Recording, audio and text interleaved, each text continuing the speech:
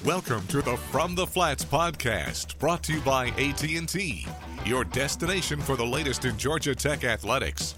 Now, here's your host, Wiley Ballard. And welcome inside another episode. We've got a pitching special podcast here as we get set. We'll be joined by softball pitching coach Allison Owen momentarily. But first, we're going to sit down with Georgia Tech baseball pitching coach Jason Howell. And Coach, so thrilled to have you with us. And as you look back on this past weekend, opening weekend of conference play, a series that came down to the final inning there on both Sunday and Saturday, and Miami able to nudge you ahead for the series victory. What were your thoughts on the first three games of conference play? First of all, just a really good series, especially if you're a fan, and keeps you on the edge of your seat and does the same thing if you're coaching playing in it. So an exciting series, ACC series for sure to open up the weekend. As far as the performance of the pitching staff, this is a group that had a lot returning from a year ago, felt like they could do some things this year. How have they performed in your assessment thus far through the first month? So far, things looked really good with the guys. I feel like, like you said, a lot of experience coming back, a lot of older guys who finally kind of getting healthy, and a talented group of youngsters as well. So I feel like the Stars have kind of been right on cue with where they've been, and some guys getting into bullpen roles and young guys seeing where they fit in as well. You touched on it with Curry and Thomas being known commodities. Brant Herter into that Sunday role. He's had two really impressive starts against the likes of UCLA and Northwestern. Struggled a little bit against Miami, in which they were able to work some deep counts against him. What have you seen from him, and how much has that slider changed what he's doing? Oh, it's been great seeing what he's done for us. I think we saw flashes of it last year with him coming in and doing what he did midweek for us as well. He made a real big effort in the summer as we left here to make sure working on one, filling his position, getting a little athletic in that, and then also working on slider as opposed to being just a strike, get me over pitch, more of a put out pitch and throwing it with hand speed. And went off in the summer, did a great job with that, and then that carried over into the fall and what we're seeing right now. It just gives him another element and another dimension that you just can't sit back on the big guy's heater. What's his ceiling as a pitcher? I mean, the guy is 6'6", left-handed. Certainly seems like all the tools are there to be, at some point, perhaps a Friday night starter. Yeah, I think so. I think he just continues to grow, and he will continue to do that. The slider, as good as we've seen it, it's still got its inconsistent moments, and the more he's out there, I think he'll just gain more confidence and more command over that pitch.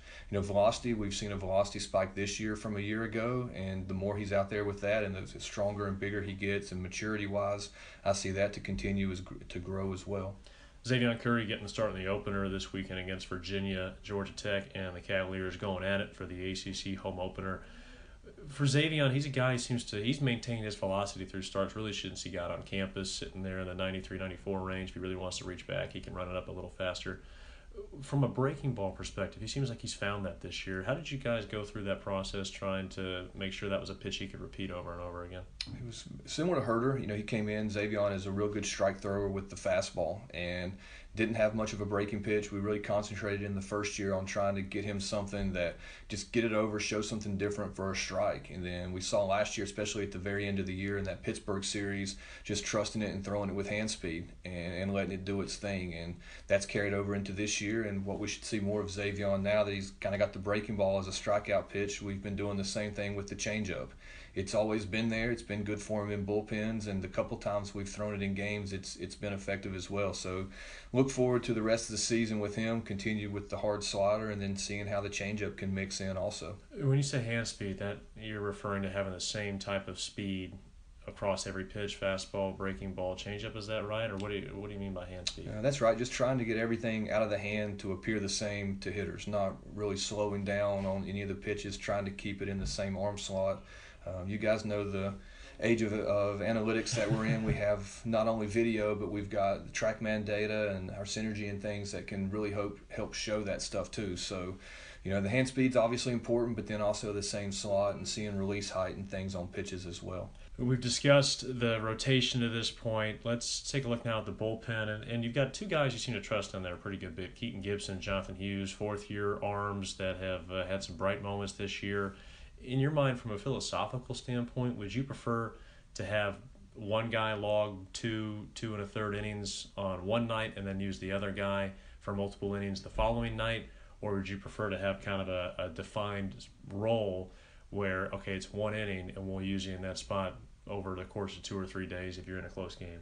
I think no perfect world. Those guys are obviously equipped to get pitch count close to 50, so if we have to go 3 innings with them, we feel perfectly comfortable doing that.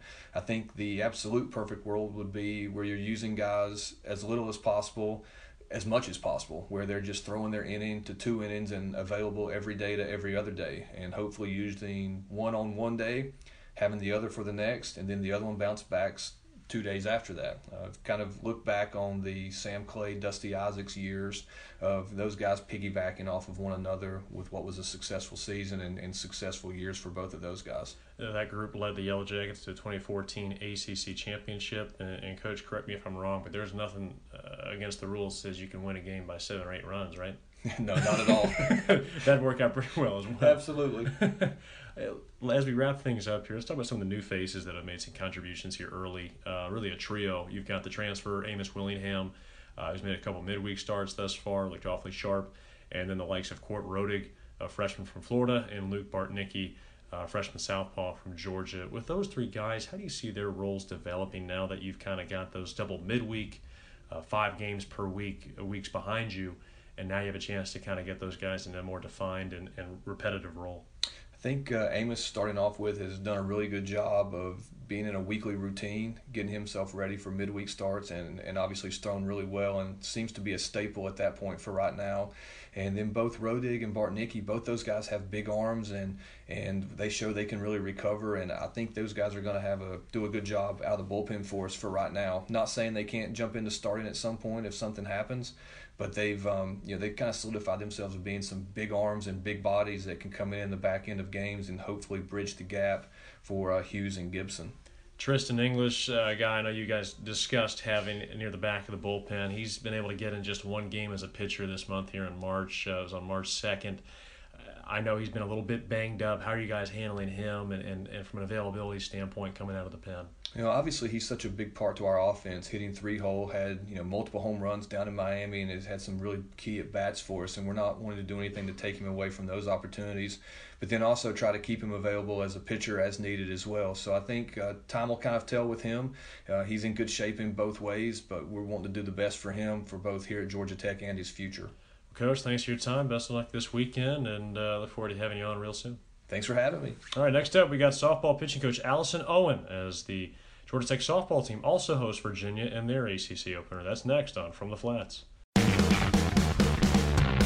And we're now joined by Georgia Tech softball pitching coach Allison Owen, coming off the first weekend of ACC play. It was a hard-fought battle in Blacksburg. Hokies taking 2 of 3 by the slimmest of margins there at the end. But what were your thoughts on the opening weekend of conference play, and how did you think the girls performed specifically in the circle? I think they did a good job of keeping the hitters off balance. I think we mixed speeds quite a bit, and I think that worked to their benefit. I think they did well in hitters counts, a little bit better than preseason. So I think if they can keep producing outs when they do get in hitters counts, I think they're going to find more success. I think they have been working really hard on working ahead of batters. So I think that's a goal of theirs that they're working to attain, and it is getting better and better. So that's a good sign. I do think that they were put in some tough situations and worked themselves out of it and trusted their defense a little bit more than they have been as well. So I think they're taking strides in the right direction. I think Morgan did a good job of commanding her pitches in the circle, and I think the pitchers behind her. I think Brooke had a good weekend, and Brooke was able to come through and spin through the zone. So I think if they can keep doing their job and whatever their job may be, then we're going to be looking pretty good. With the loss of Emily Anderson's second-team all-conference selection last year due to graduation, this is a group that had to replace north of 200 innings from last year's team. How do you think, between the trio of Amber Johns, Morgan Bruce, a couple transfers, and Brooke Barfield, now a junior, how have they performed thus far in your assessment? Emily did a great job last year. She kept hitters off balance. She spun through the zone well, and she got us through some pretty big games. So losing her, we had to go out and seek for people who were competitive and find people who wanted the ball. So I think Morgan and Amber have done a really good job with, their previous schools and different pitching coaches and different techniques, and coming in and applying what we teach here and what we trust in here to the circle. I think they both want the ball. I think they're very competitive, and I think they've done a good job. The great thing is there's a lot of room for growth for all 3 of them. Brooke this is year 2 with her and she's settling in well. She had a really good game against Mercer this week. So if she continues to work hard, I think she'll be seeing the mound more. But as far as Morgan and Amber go, I think they're doing a good job. I think that if they continue to apply what they're learning to the pins to the circle, they're going to see more success. Brooke was lights out on Wednesday night against Mercer. 6 innings, allowed just the 1 run. She allowed just 1 hit through those first 6 innings before the 7th inning got a little hairy. What did she do so well earlier this week, and on the heels of some really strong relief effort in Blacksburg? Getting her, back in the circle and getting her comfortable is really the biggest component here. I think she looked really confident last night, as well as this weekend. I think she spun the ball well, and she produced outs. She trusted her defense, and I think if she continues to do so, I think you're going to see her a lot more. And between those 3 names, you've got Morgan Bruce, right-hander, more of a power pitcher, Amber Johns, who can spin the ball extremely well from the right side as well, and then Brooke being from the left side. From a philosophical standpoint, I'm not going to sit here and suggest you'd turn down a complete game shutout from one of those arms. But as far as mixing and matching, do you kind of like how that plays against opposing lineups? Oh, absolutely. I mean, they're all completely different, and that's when we had both of the transfers coming in. I was like, these are completely different looks here, and you can do a lot with that. So I certainly think, as much as we want a pitcher to go to a 7-inning shutout, I think it's awesome that we do have people that can come in relief, as far as starting or middle relief or even closing, if need be. So definitely a big benefit and a big bonus to having them with different looks. As far as the team's concerned, 16-10, 1 ACC weekend in the books, 1-2. You've got Virginia coming in this weekend. One of the storylines beyond the circle has been the play of Bree Roper. I know that's not your primary area of focus, but you've got to be at least a little relieved that you're not having to call pitches against her, right, like your counterparts? Oh, for sure. Rope's done a great job. I mean, she sees the ball well. She's smart on the bases when she does get on, and you can always trust that when she's in the box, she's going to do some damage. So she's done a really, really good job, especially coming off of last year. There was a lot of growth for her there, and she had a decent season last year. So I think if she continues to see the ball and track the ball, see it big, hit it big, then we're going to be in good position in the circle. So conference leader in hits, doubles, and a few other categories. As far as growing and taking that next step, her in her sophomore year, this coaching staff in its second year here at Georgia Tech, you guys drastically overperformed a lot of the preseason projections last season, now picked to finish in the middle of the conference. In your mind, as you guys get set for this gauntlet that's the ACC, what do you want to see from not only your colleagues but as well as the team as a whole trying to take that next step and making the ACC tournament, now trying to win an ACC tournament game? Coming into this season and having our first weekend of ACCs under wraps, I think I've seen a little bit of a shift in our team. They're extremely competitive. They're focused every single inning, every single pitch, which has been awesome. They've had more fun, I think, this season than I saw at this point last season. So with all of that in mind, coming into this weekend, having our first ACC series at home, I think is huge. I think our coaching staff is certainly very, very excited, and the players are coming out to practice with that competitive championship mindset every day. So we're excited to have the weekend and be able to host at home. And the best news possibly is that the forecast a lot more favorable here in week 2 of conference play than battling the snow in Blacksburg last week, right? Very much so, yeah. Excited to see the sun. No question about it. Well, we got a 3-game slate at the Mew this weekend, 4 o'clock against Virginia on Friday, and then a 1 o'clock and a noon start on Saturday and Sunday. Coach Owen, thanks for your time. Thank you. All right, that'll do it for us in this week's episodes of From the Flats. Be sure to check out both the baseball and the softball team all weekend long as they host Virginia, and keep it locked right here on Georgia Tech Podcast for your latest in Yellow Jacket audio. You've been listening to the From the Flats podcast, brought to you by AT&T. Be sure to tune in to the Georgia Tech IMG Sports Network on game days for live coverage, and subscribe to this channel to get the latest news on the Yellow Jackets.